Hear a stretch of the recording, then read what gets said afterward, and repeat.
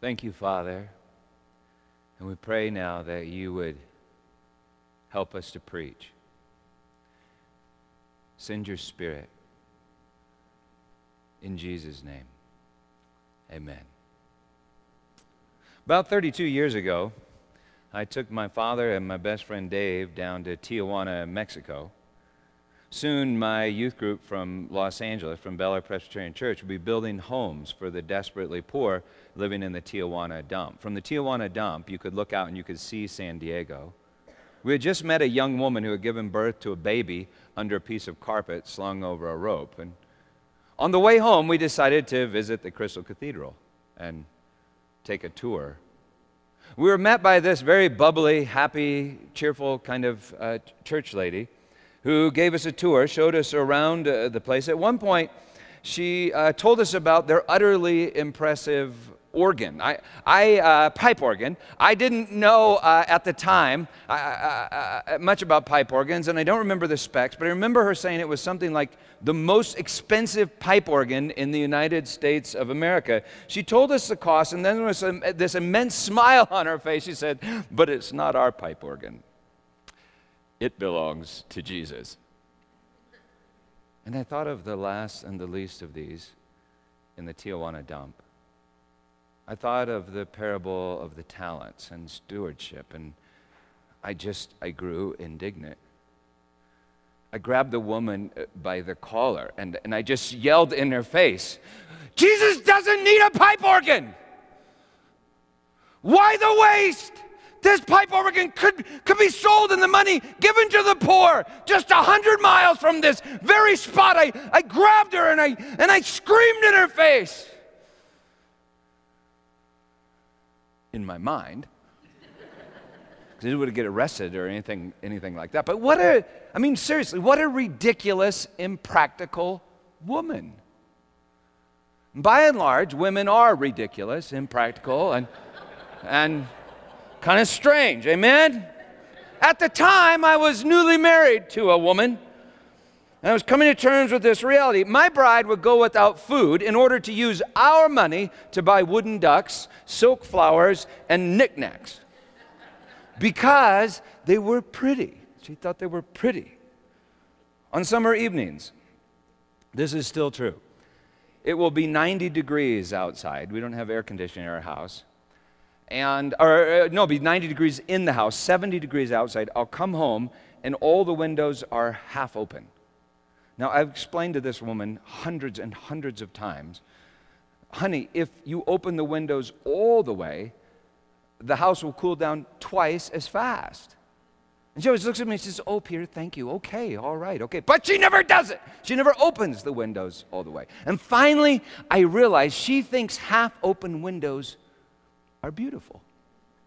So she would rather starve and roast than sit in a room without beauty. If you say something is beautiful, you're saying that it's good for nothing. It's impractical. It's not good for some other reason. It's just good. Well, Susan had a strange attitude toward beauty, and Susan had a strange attitude toward pain. At the time, I thought she was a wimp. Because she would not go mountain climbing with me. She went with me on our third date, and then she decided that was enough. She wouldn't go mountain climbing with me. She wouldn't work out with me because it was just a pain. It was a pain. She didn't like the pain. I thought she was a wimp until 3 years later, I was standing next to her in an operating room holding her hand.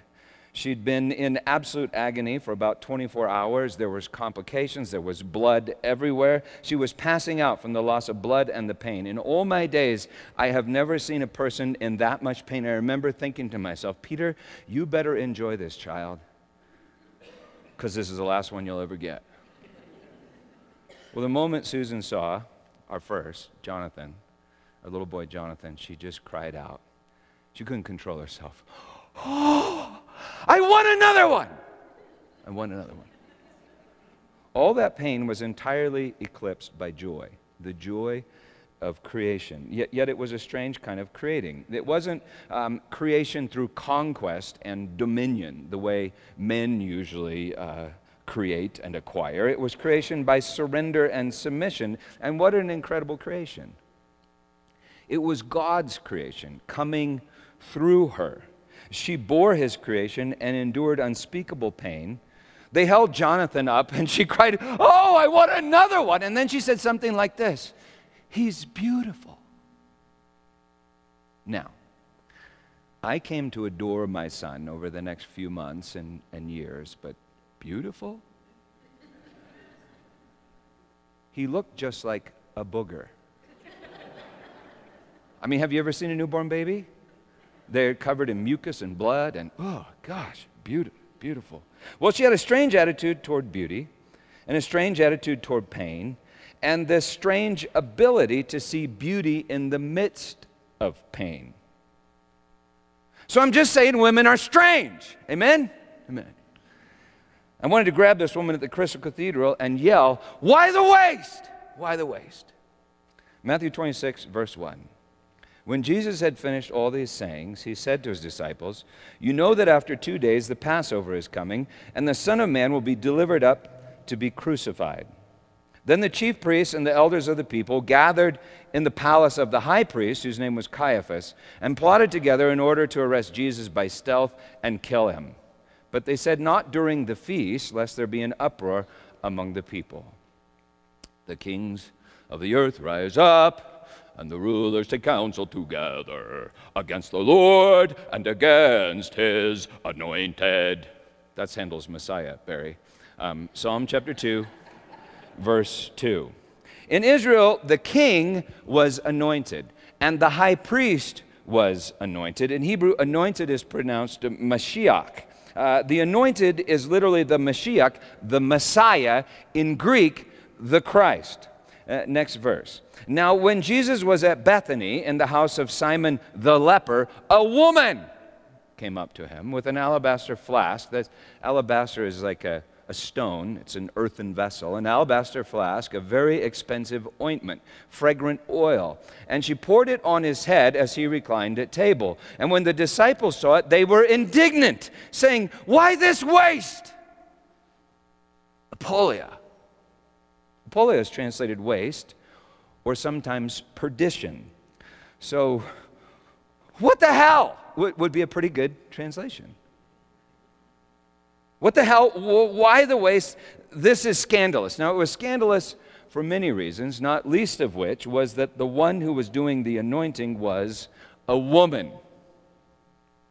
You know, Moses anointed Aaron, the high priest.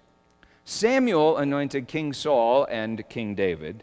And now a strange woman was anointing the Mashiach, the Messiah. In that society, women weren't allowed to eat with a male guest. It was improper for a woman to talk to a man in public. Every day, Jewish men or boys were told to pray this prayer in which they thanked God that he had not made them a Gentile, a slave, or a woman. And now a woman was anointing Jesus in public, and this was not the first time. According to Luke, earlier in Jesus' ministry at a Pharisee's house, a prostitute anointed Jesus' feet with tears and perfumed ointment. Ointment she had undoubtedly used to ply her trade. They would keep it on a necklace around their necks. And she anointed Jesus' feet and then let down her hair and massaged the oil into his feet with her hair and her tears. The start of his ministry. According to John, just a few days before this anointing in Simon the leper's house, in Lazarus' house, Mary, the faithful disciple of Jesus and sister to Lazarus, anointed Jesus' feet and wiped them with her hair. Now, liberal scholars will say that all this has got to be just one instance written into all these different occasions. I don't think so. I think this happened to Jesus like all the time. At least 3 times. You know, Jesus' disciples were male. And yet there was like this pack of strange women that followed Jesus wherever he went, ministering to him and his disciples, quote, providing for them out of their means, according to Luke chapter 8. That would have been costly, risky, scandalous, and strange. Strange for those male disciples. And now when things were really getting stressful, this unnamed woman dumps a fortune of perfumed oil on Jesus' head. Not his feet, his head. Mark records that the oil was worth 300 denarii, which was a fair year's wage. So what is that for you? $50,000? Maybe $100,000? Maybe the price of a nice pipe organ? A strange woman just dumps that on the Messiah's head. Jesus has just told the story of the sheep and the goats, and before that, the parable of the talents. How could this be a good stewardship of their limited resources, their talents? We're talking enough perfume to build easily 100 houses in the Tijuana dump. Enough money to feed the masses, start a revolution, maybe inaugurate the kingdom. Jesus had said the kingdom of heaven is at hand. The kingdom. It appears that at this time all the disciples were Zionists of one ilk or another. I mean by that they hoped that Jesus would lead a political revolution, overthrowing the Roman oppressors and establishing a just Hebrew society, a homeland. Zion. The kingdom. In some form, I suppose that everyone is a Zionist at some point in their life. Americans pursue the American dream, right? Home of the free, land of the brave, like Zion. Muslims pursue the nation of Islam, submission and peace. Jerusalem, city of peace, Jerusalem, like Zion. Marx taught that communists could create a new class of people, the perfect society devoid of poverty, like Zion. Hitler taught that the Aryans would purify a perfect race of people, the perfect society, like Zion. Many Zionists today work for a purified Jewish people group and a purified Jewish state in Palestine, Zion. Well, Christians also hope for Zion. The New Jerusalem. Zion was the name of the fortress that became Jerusalem. Many seem to think that we can produce it with the right strategy, programs, and even military conquest. And you see, all of that takes money, takes a lot of money. Well, the disciples were Zionists, and I suspect the most ardent among them was a fellow named Judas Iscariot. A few days before this, when Mary anointed Jesus, Judas had protested, and now at Simon the leper's house, they all protest, using the words of Judas. What a waste! This could have been sold and the money could have been given to the poor. Why the waste?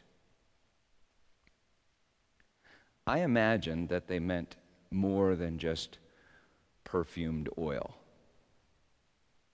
For 3 years, they'd followed Jesus now, given up everything for Jesus, or at least what they expected to get from Jesus. They had seen Jesus feed the hungry, heal the sick, walk on water, raise the dead, and draw immense crowds of people ready to do whatever he told them to do. But now, he had walked into the heart of Jerusalem in the midst of incredible opposition and against their better judgment. Not Jerusalem. Don't go there now. Not Jerusalem. He had not raised an army, but only seemed to offend the powers that be by busting up the temple, rebuking the scribes and the Pharisees, and on top of everything else, choosing to dine at a leper's house. Simon the leper's house. He didn't go to a leper's house. But worst of all, he had just told them that in 2 days he would be delivered up to be crucified, delivered up by Jews to Romans. That was the only way that crucifixion worked in that day, in that society.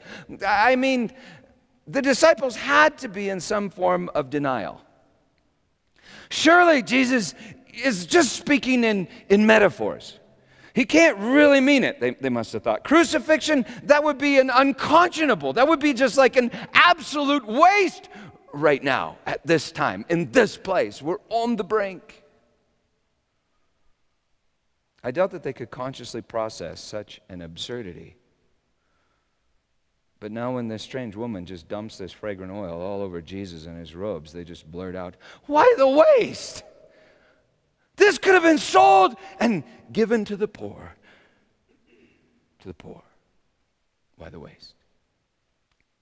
See the problem? The oil was good for something other than Jesus.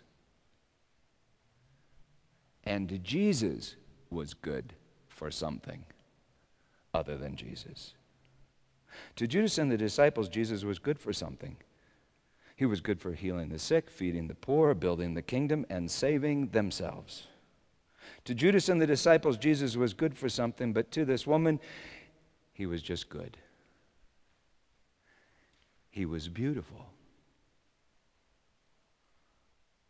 You know, all the disciples abandoned Jesus the next night because he no longer worked. He was no longer good for something. But that pack of strange women, they stayed. They were at his cross. Mary of Magdalene, who was likely a prostitute. Mary of Bethany. Mary, his mother. And maybe this other unnamed woman, maybe she was there.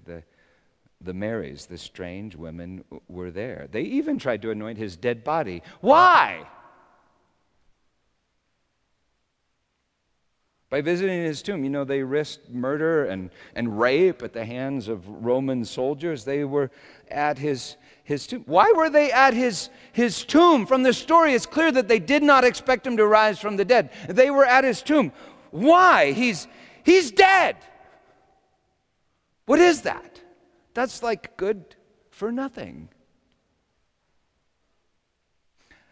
I have a friend that was horribly abused by her father.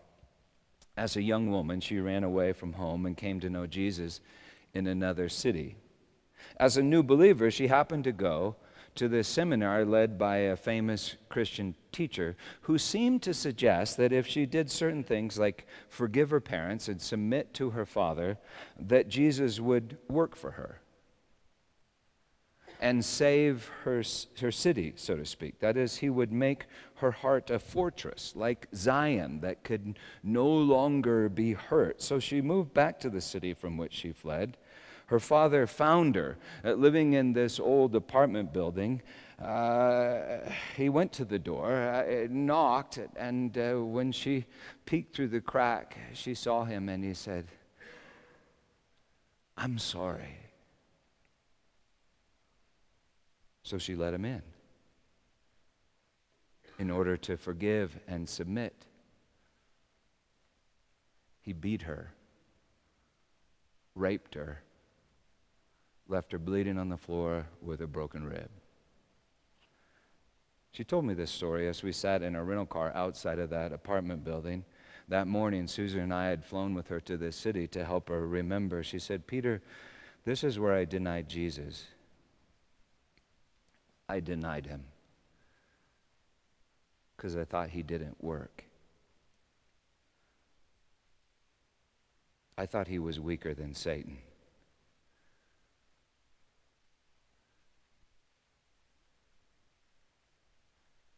I said, but you came back to him." And she said, yeah, I did. I said, well, do you see what that means? You loved him when he seemed to be good for nothing. You loved him when he didn't seem to work. You loved him naked and beaten and hanging on a cross.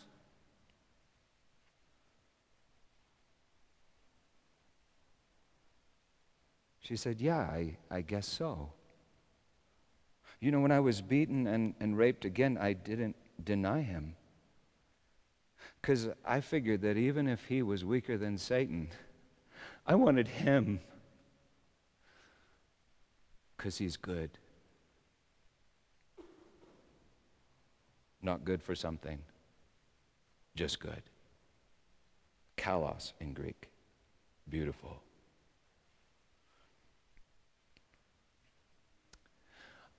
I wonder what that means to Jesus. You know, Jesus is literally good for everything. And now I think he's shown that to my friend. He's literally good for everything. Jesus is good for everything, for everything is literally created and sustained by him and through him. He's the Word of God through whom all things are created. There is no force more powerful than the Word of God. Jesus is good for everything. But until that day, I wonder if anyone had ever loved him when he was good for nothing, just good. Maybe Mary, because a baby is kind of like good for nothing, just good. Beautiful means good for nothing, just good. A sunset is beautiful. Whether you use it or you don't use it, it's still beautiful. From our sermons on Genesis and recently Ecclesiastes, you may remember what Jesus said. He said, God alone is good. And that means that Jesus is like the good in flesh. And so in some amazing and mystical way, perhaps he is the fruit hanging on the tree of the knowledge of good and evil in the middle of the garden, which is the very same location, according to Genesis, as the tree of life. If so, when Eve took the fruit from the tree, she took the life of the good from the tree, the same tree, and so she died. Why? Because the life died. The good died. Jesus is the life, and Jesus is the good in flesh. Well, in the same way, humanity took the fruit of the tree in the middle of the garden when we took the life of Christ on the tree that was in the garden where he was laid. And you remember, the sky grew black. The earth trembled as if the earth was in sorrow, for the good died. And according to Paul, you also died. We died with him. This is my point. Eve saw the good and took the good because she saw that it was good for food and to make one wise. She saw that it was good for something. It was good for making herself in the image of God. So what would it look like for someone to see the good hanging on the tree and not take it because they thought it was good for something, but instead worship it for it was good for nothing, just good? What would it look like for someone to see the good hanging on the tree and to just worship the good? I mean, to drop to their knees as the earth trembled and the sun failed, and to say, surely this man was the Son of God. This man was good. Well, Jesus is literally good for everything. But when he appears to be good for nothing, most of us, I think we tend to think, what the hell? Why the waste? What a waste. My father was a pastor who acted a lot like Jesus and got crucified like Jesus, and I watched it. He lost the church that I grew up in, the church I dearly loved, and I remember, well, I don't even know if I was so aware of it at the time, but I know now that my heart thought, what a waste. It was then that I decided to go to seminary and become a pastor myself. I attended 4 years of seminary. I was ordained and worked as an associate for 4 more years before I came back to Colorado and became the pastor of a little church on Lookout Mountain, a little church that in 15 years became a big church on the side of I-70 in Genesee. I worked about, on the average, I think 70, maybe at least 70 hard hours a week, which took an incredible toll on my wife and my children, but the church grew. I saw God do amazing signs and wonders. I published 2 books and had agents vying for my attention. I had famous authors that called me pastor. We built a multi-million-dollar facility, and we were making plans to preach the gospel of relentless love to the nations, the gospel of relentless love. You see, for 15 years, over those 15 years, I discovered that Jesus died for all, and that his death was sufficient for all, and even effectual for all, by creating faith in all. And I discovered that Satan kept us in lifelong bondage by convincing us that God didn't want to save us, or that God could not save us, and so did not save us in Christ Jesus our Lord. After 14 years, my denomination came to me and said, "You can't say that. That God might save everyone, that he might save all. And unless you publicly say that God can't save all and takes pleasure in damning some, you will lose this kingdom that you have built on this mountain." They put me on trial. Thousands of people had just raised millions of dollars to build this brand new state-of-the-art facility on the side of I-70. My children were all in youth group. One of them planned to be a pastor. The other one wanted to be a missionary. They called staff members their aunts and their uncles. That's how they referred to them. We had started ministries in the Dominican Republic and around the world, delivering fresh water to the poor and the gospel to the nations. It was my Zion in more ways than I can possibly even begin to explain.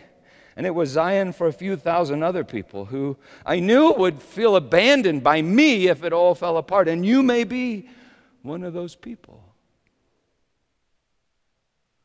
They put me on trial, and I hope that through the process of trying me, they would begin to hear that God is better than we thought.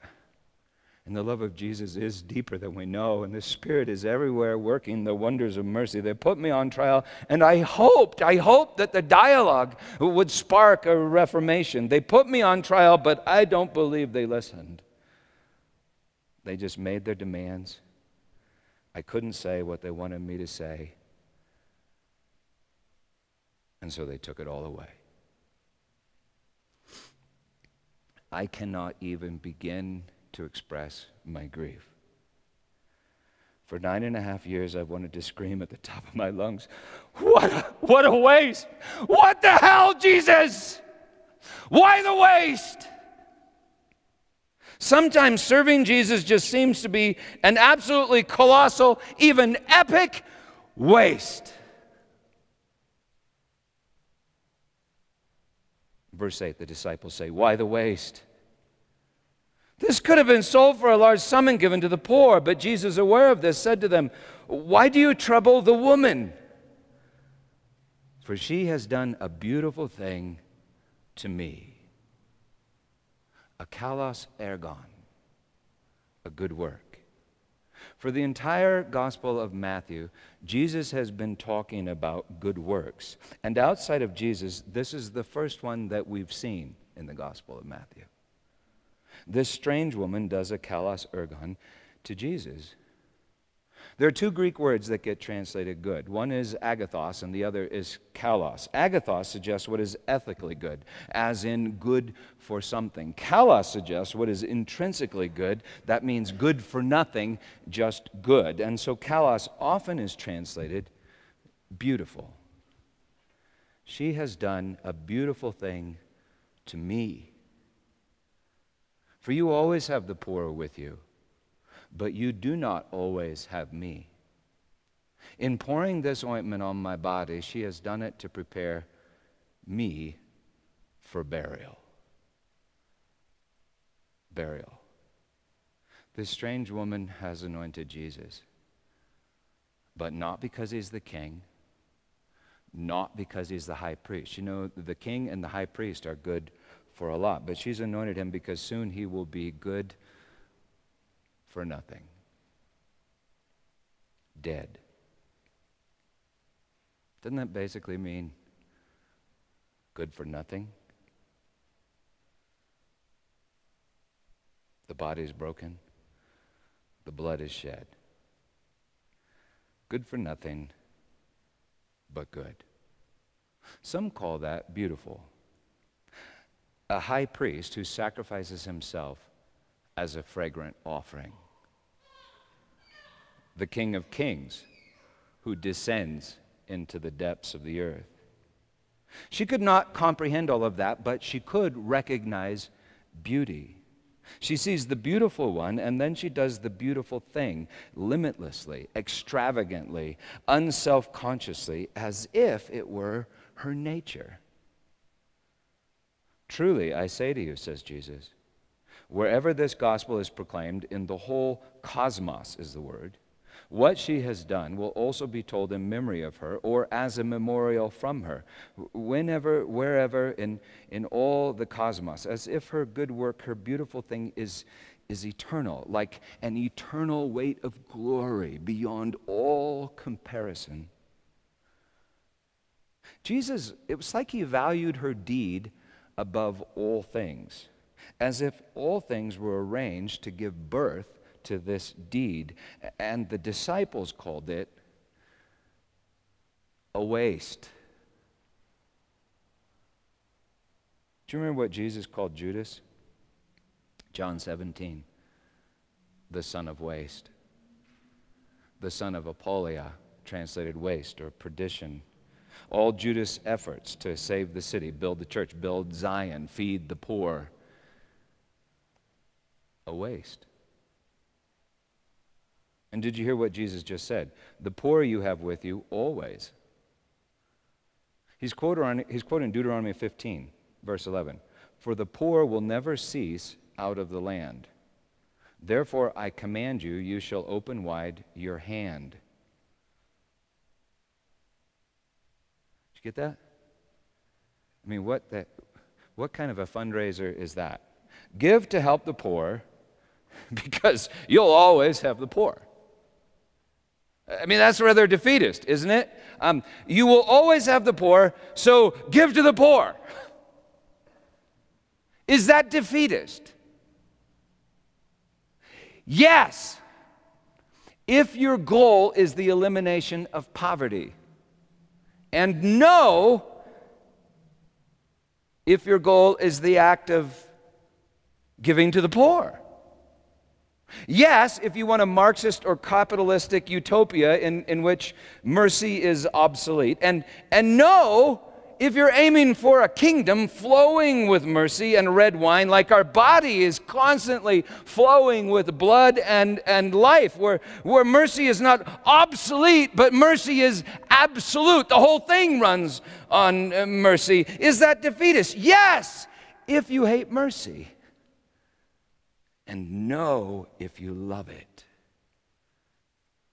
If you love loving. If you love mercy. If you love love. If all love mercy, then all enjoy poverty and riches and poverty, receiving and giving and receiving, and no one worries about keeping. It just flows between all the members. Well, this woman sees mercy. She receives mercy, and she bears mercy as if it were the painful fruit of her own womb. She bears mercy, and mercy is worship.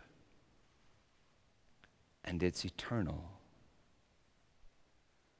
So the means are the ends, and the end is the means. I mean, mercy is not simply a means to end poverty, but poverty is a means to grow mercy.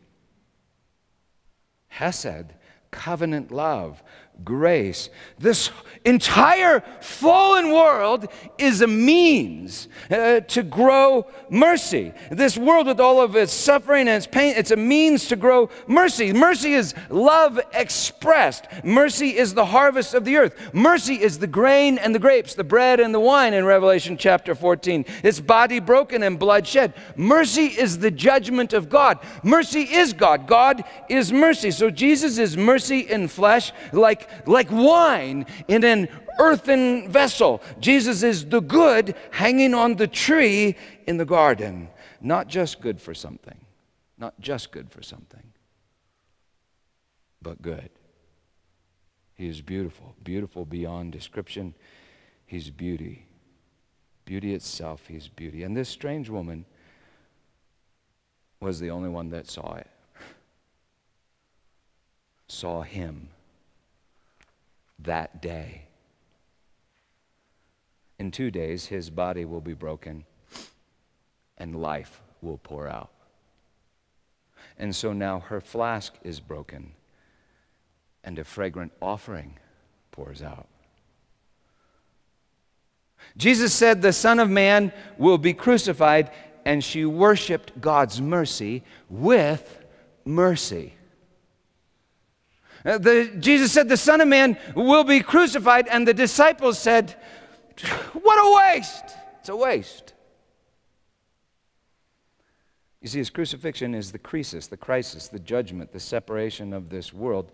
George Buttrick wrote this: let no man stand at the foot of the cross and say, why this waste?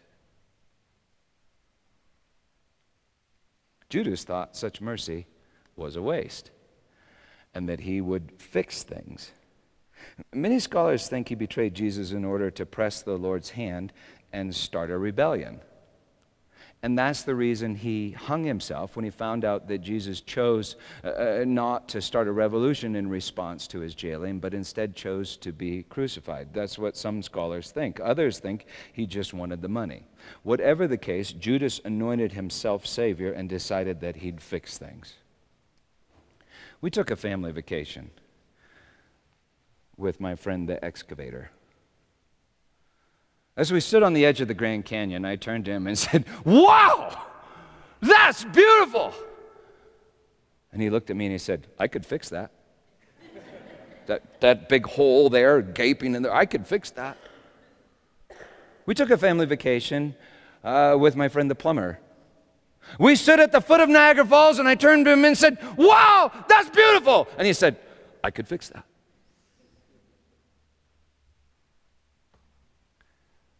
We stand at the foot of the cross, and what do we say? I could fix that. I could make sure that that never, ever, ever happens again. Jesus once showed me that he showed me this in an incredible, miraculous way. He showed me that I went into the ministry because I was bound and determined that what happened to my dad would never happen to me. Maybe I get so worried about what's good for me that I utterly miss what's good for nothing, just good. And even worse, maybe I try to fix it. I try to save the Savior from saving rather than dropping to my knees and worshiping the beautiful one. Well, Judas couldn't see the beauty, only the waste. Next verse. Then one of the 12, whose name was Judas Iscariot, went to the chief priests and said, what will you give me if I deliver him over to you? And they paid him 30 pieces of silver, and from that moment he sought an opportunity to betray him. According to Exodus 21, 30 shekels of silver was the price of a slave. To Judas, Jesus was a means to an end, like a slave, or a thing, or a prostitute. And maybe that's why so many women understood Jesus. They were poor. They were treated as things. They were used as concubines. They were sold as prostitutes.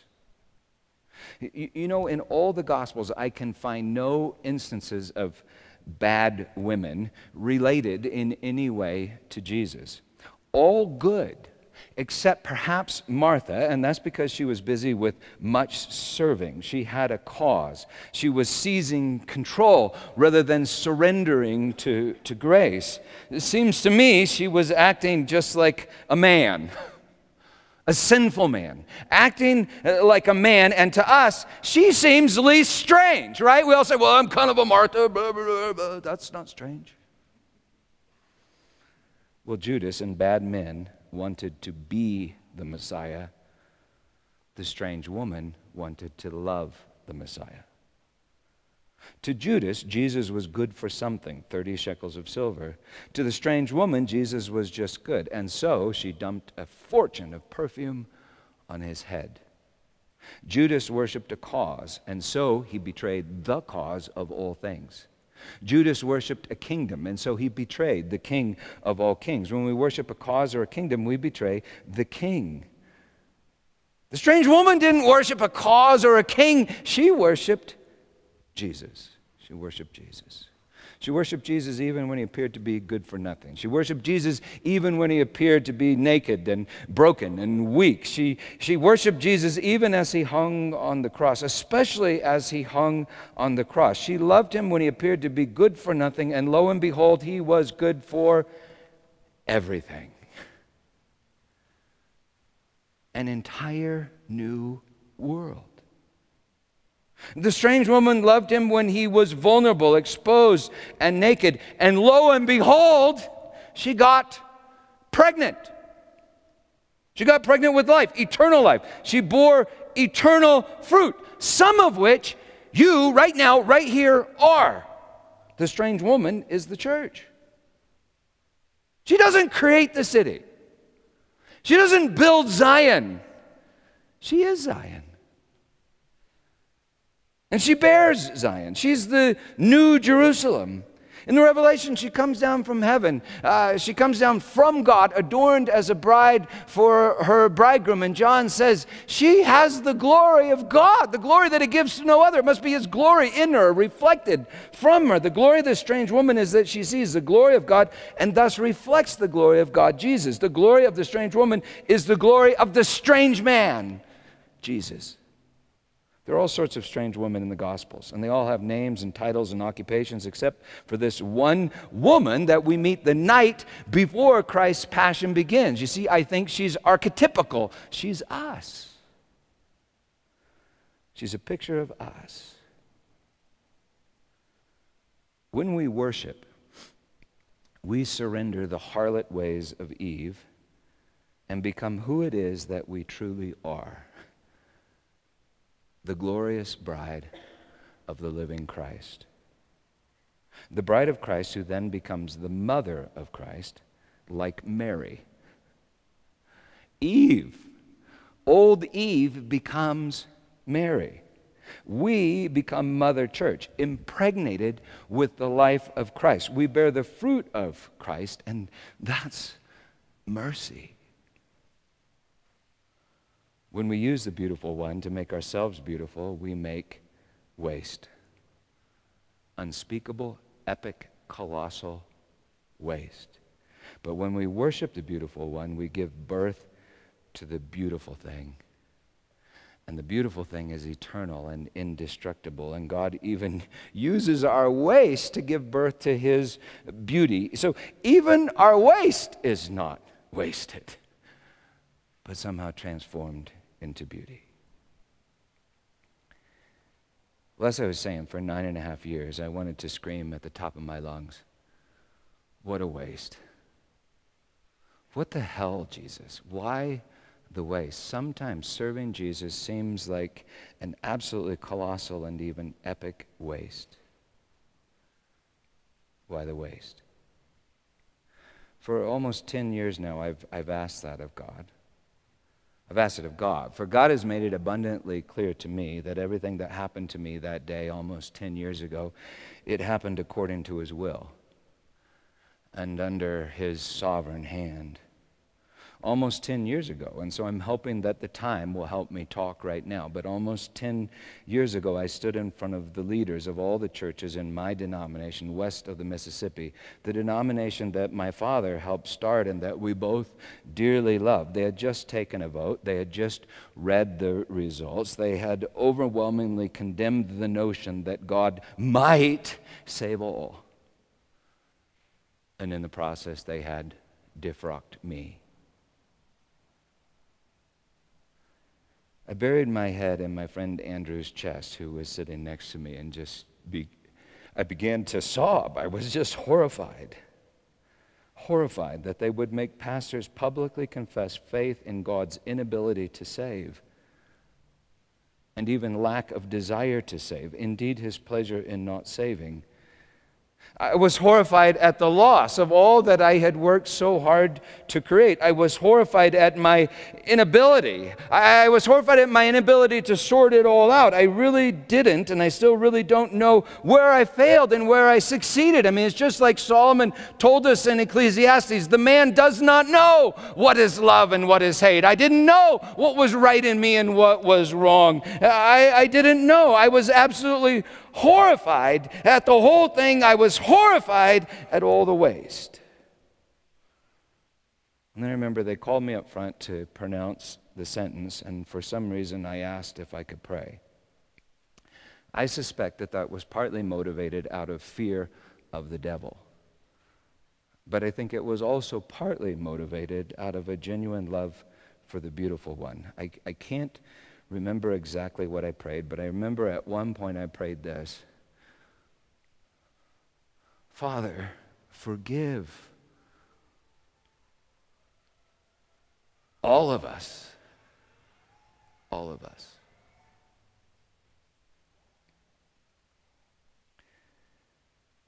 What happened next I haven't shared publicly, for fear that it would sound self-aggrandizing, and I'm sure that I could and probably will use it that way at some point, but the thing itself was just the opposite of self-aggrandizing.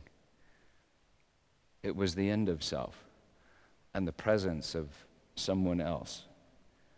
I prayed, then I sat down next to my wife Susan, and she leaned over and she said to me, Peter, I just saw Jesus.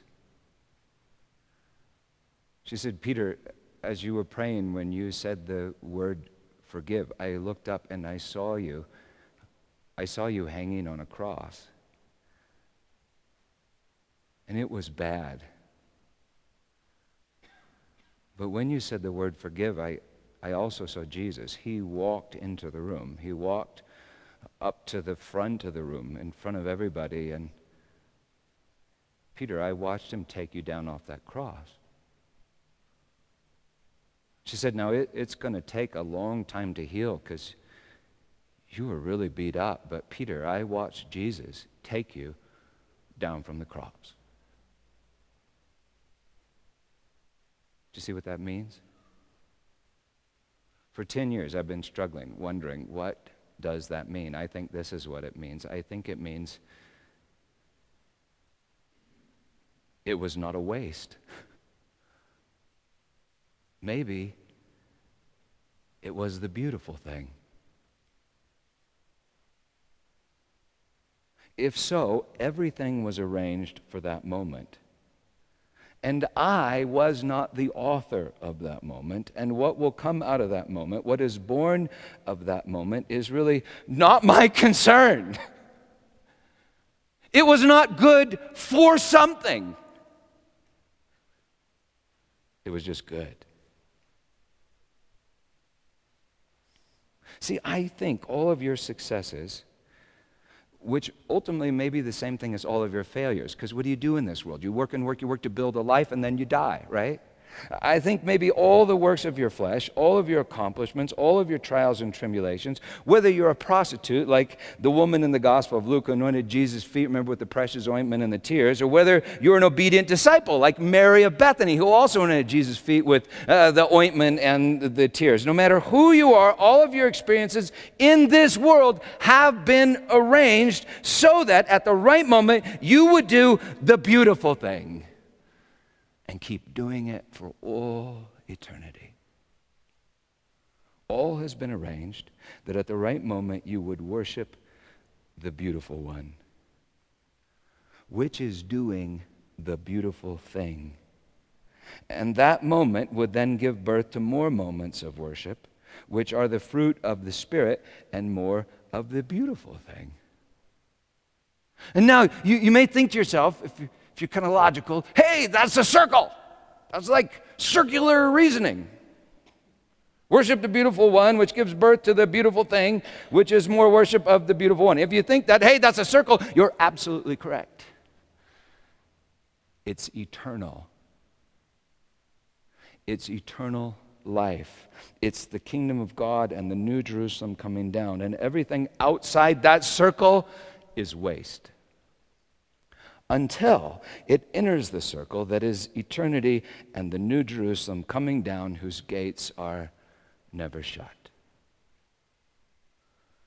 And listen closely, I don't think it matters whether you use a year's wage to buy a pipe organ or feed hungry orphans or dump a huge bottle of priceless perfume on some dude's head, as long as you're doing whatever it is that you're doing as an act of worship offered to the beautiful one. And I don't think it's our concern what is born out of our worship. You know, if a woman is always worried about getting pregnant, it's likely that she may not have children. She might not be able to get pregnant. But if a woman simply adores her bridegroom, well, it's not a law. I'm just saying that, well, fruit tends to happen. I think the sanctuary was born out of that moment 9.5 years ago. And I do not know what has yet to be born out of that moment and out of our worship. But that's not to be my concern. Jesus said, Peter, I will build my church. I think he's saying that to all of us in a million different ways. I will do it. I will do it. I make life. I produce. Trust me. And so over and over again, the story is of the barren woman that at one point gives birth, and then God commands her to cry aloud, for the children of the desolate one are more than the children of her that is married. But you see, that's not to be my concern. Jesus said, Peter, I will build my church. So I must concern myself with worship. And you see, worship really isn't a concern. It's the greatest privilege that a human being can ever have. 9.5 years ago, for me, it hurt like hell. But I'm beginning to see that moment may have been, or maybe it is, and forever will be the greatest moments, the greatest event, and perhaps the greatest blessing of my entire life. Whatever the case, I cannot create the New Jerusalem, but I am the New Jerusalem, and through me, through us, Jesus might just do some creating. He just might create some life. Jesus is the Superman, the eschatos Adam, and the New Jerusalem is his bride. And so on the night in the old city of Jerusalem, when he was betrayed by all of us, he took bread and he broke it. And he said, this is my body given to you. Take and eat and do this in remembrance of me. And in the same way, after supper and having given thanks, he said, this cup is the covenant. Sometimes it's called new, sometimes the. That's because it's eternal. That means it's always new. This cup is the covenant in my blood, poured out for the forgiveness of sins. Drink of it, all of you, and do this in remembrance of me.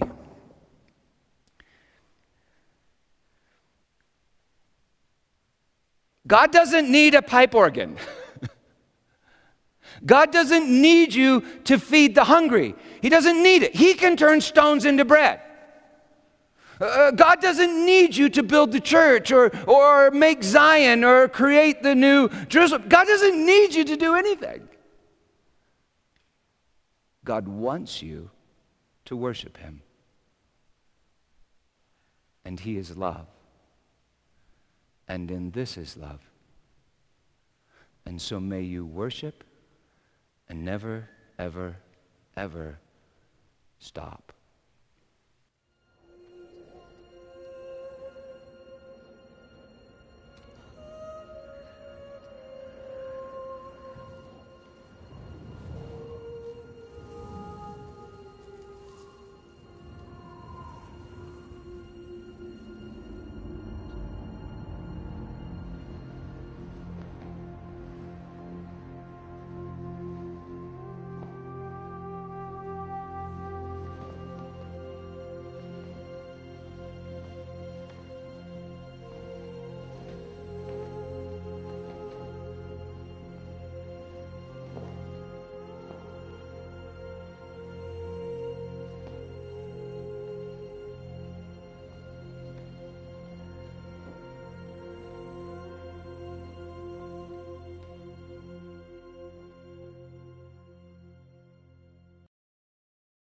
And so, Lord Jesus, we adore you. You are the King of Kings and the Lord of Lords, and we're so happy that it's you that's standing on that throne. Holy, holy are you. Lord, in seminary, I learned that the word holy means biblically, it really means strange. You're strange. You're different than the way we do things down here. And we thank you that you are making us strange too. You are the lamb that is also the lion. You are the eschatos Adam, which means, I learned, that means Superman. And we are your bride. That's a little weird for us dudes, Lord, but you're teaching us, and you're making us like yourself, your body and your bride, and we worship you. Amen. Several years ago, I took my kids to see the movie Spider-Man 2, and I think God showed me something at the end of the movie, and I just want to show you before you leave. Okay, it's not real long, but He showed me who we are. Not Peter Parker, but Mary Jane. No one really knows who Spider-Man is but Mary. Peter warned her of the dangers of loving him, and so Mary agreed to marry another. Now Peter Parker sits alone with literally the weight of the world on his shoulders.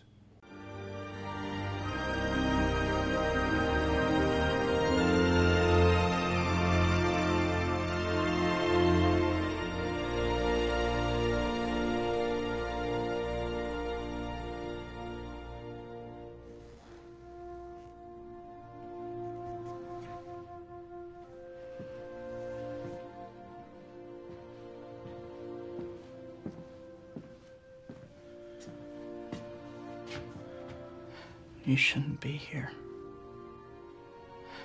I know there will be risks, but I want to face them with you. It's wrong that we should only be half alive, half of ourselves. I love you.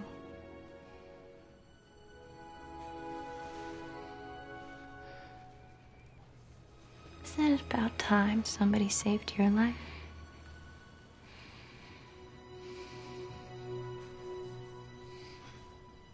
We'll say something. Thank you, Mary Jane Watson.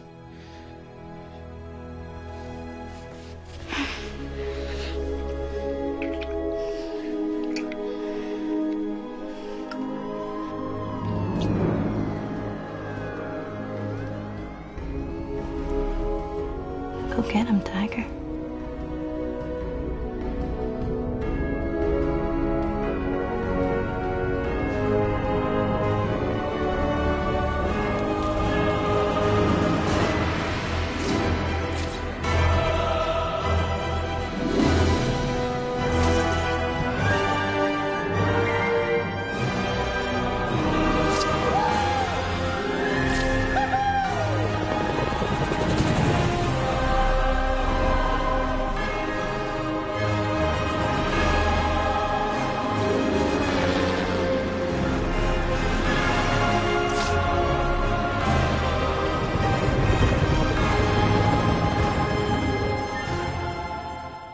Now, Jesus is not a tiger. He's a lion. And the name of New Jerusalem in the Old Testament is Ariel. It means lioness. And as MJ knows, she doesn't save Superman, or Spider-Man. She doesn't save Spider-Man the way Spider-Man saves her, but she ministers to Spider-Man as he saves the world. You know, only we, the bride, see Jesus as he truly is. Only we see him as he truly is, not just Spider-Man, but Peter Parker. Not just Superman, but Clark Kent. Not just God Almighty, but a baby in a manger and a man on a cross. It hurts to see him. But the beauty eclipses the pain and gives birth to life. We are the strange woman. And with our worship, we minister to Jesus as he saves the world. You know, as Jesus hung on the cross in the garden that day, the fragrance of that strange woman's ointment would have lingered in his hair.